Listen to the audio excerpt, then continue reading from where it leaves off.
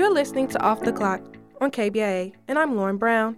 Afrosexology is a duo of women from St. Louis who aim to reclaim Black sexuality. Dalychia Saah teaches aspiring sex educators and sex therapists. Rafaella Fiallo is a clinical social worker and relationship, sex, and trauma therapist. The duo recently visited MU to lead a self-love workshop. Isabel Lohman spoke with them about how we can bring pleasure into our daily lives, the cultural tropes we fall for, and what Afrosexology actually means.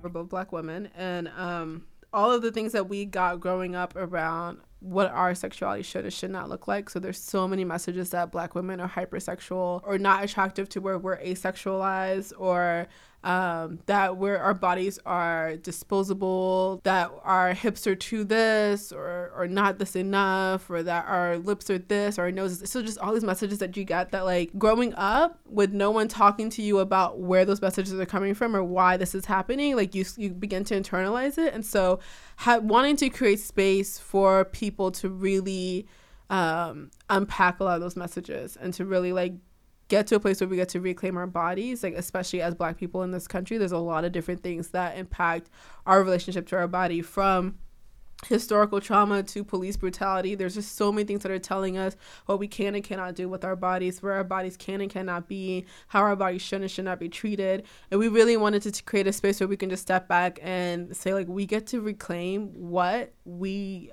want to do to our bodies, that we get to talk about what we desire for our bodies, and that our life should be more than just surviving. We deserve to thrive. So that's why we, like, started it. That's why we do what we do. That's what keeps us going. And it's been good. Love it. It's been fun. It's been so affirming, and kind of going back to the importance of community and how much community we've not only helped to, like, create, but just find for ourselves and within ourselves. It's, like, so needed. And, like, even with tonight, like, we talk about all these things that typically are silence. It doesn't have a lot of space to explore it.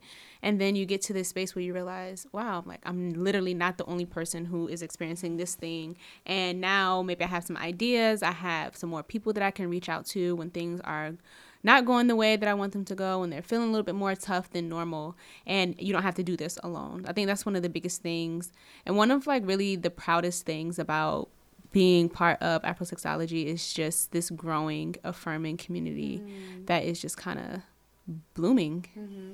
I think that I saw that a little bit tonight. Like, yeah. People were really, it takes a little bit of coaxing, but once you get people to start talking about their bodies and about their experiences, they want to talk about that. Yeah. So how is this workshop any different from some of your other workshops that you also do? I think that's the point. Like, that is what makes it so important to really bring that feeling and that expectation to life, because the larger groups that we operate in are the ones that are responsible for us feeling so down on ourselves, for second guessing ourselves. Yeah. So whether the topic changes, whether we're talking to people over 65, or we're working with parents and their little ones, or we're working with people in relationship or in partnership, romantic partnerships, or we're just working with a group of people who don't know each other, the topic might be different, right? The content of the workshop might be different, but we are always striving for the same type of energy of, like, openness, honesty, vulnerability, no shame, no judgment, feeling affirmed. Like, we want people to leave knowing that a community like this is possible, and that we don't, like Rafaella was saying, we don't have to, like, settle for less. So what does not settling for less look like for a person who might not be in school anymore? They might not be going to a workshop of yours. Like, what are some simple things they can be employing in their everyday lives to be showing self-care and self-love? The first step is to really take a second to look within and feel within, to notice the things that aren't working for you. So again, so often we're just kind of on, what is it called when you're driving? And autopilot or cruise control, okay, or whatever the case is. But we're just navigating. We're just kind of, like, trying to avoid speed bumps and potholes and all this other things that make the drive more bumpy, more uncomfortable, as opposed to really listening to say, you know what?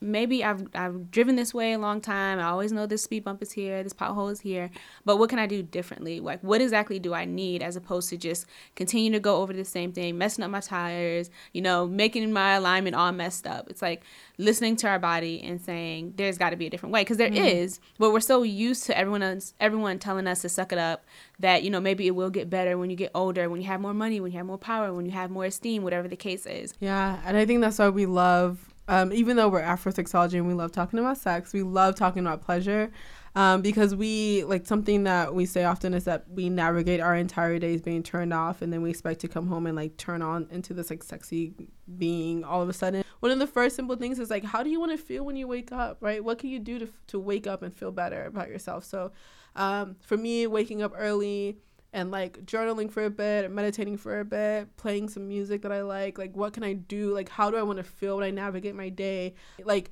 pleasure is, like, all around us. Like, this world is abundance with giving us all these morsel moments that we just, like, miss out on because we're not being intentional or tapping into it. What do you think our society tells us about that? Consumer culture, just like everyday messages we see online in our world. What do you think society says about pleasure? I have an agenda of taking down capitalism, even though I participate and benefit from it, and I know that. I live with both of those truths. So capitalism, like, there is, like, an entire system rooted on us not being enough, like, sending us daily messages that, like, you could be better, and here's a thing that I can, like, sell you to make you better. And so from the time we are young, we're told that there's just something inherently wrong with us, right? That, like, all the stuff that's rooted in consumerism, instead of just, like, honestly affirming, like, I am enough, like, as is, like, I am enough. Whether I, like, sat on my couch all week, I am enough. Like, I don't have to be productive to be, like, a valuable member of society. I want my life to be full of play and fun and laugh, and I don't want to just be, like, this, like, serious, hardworking person all the time.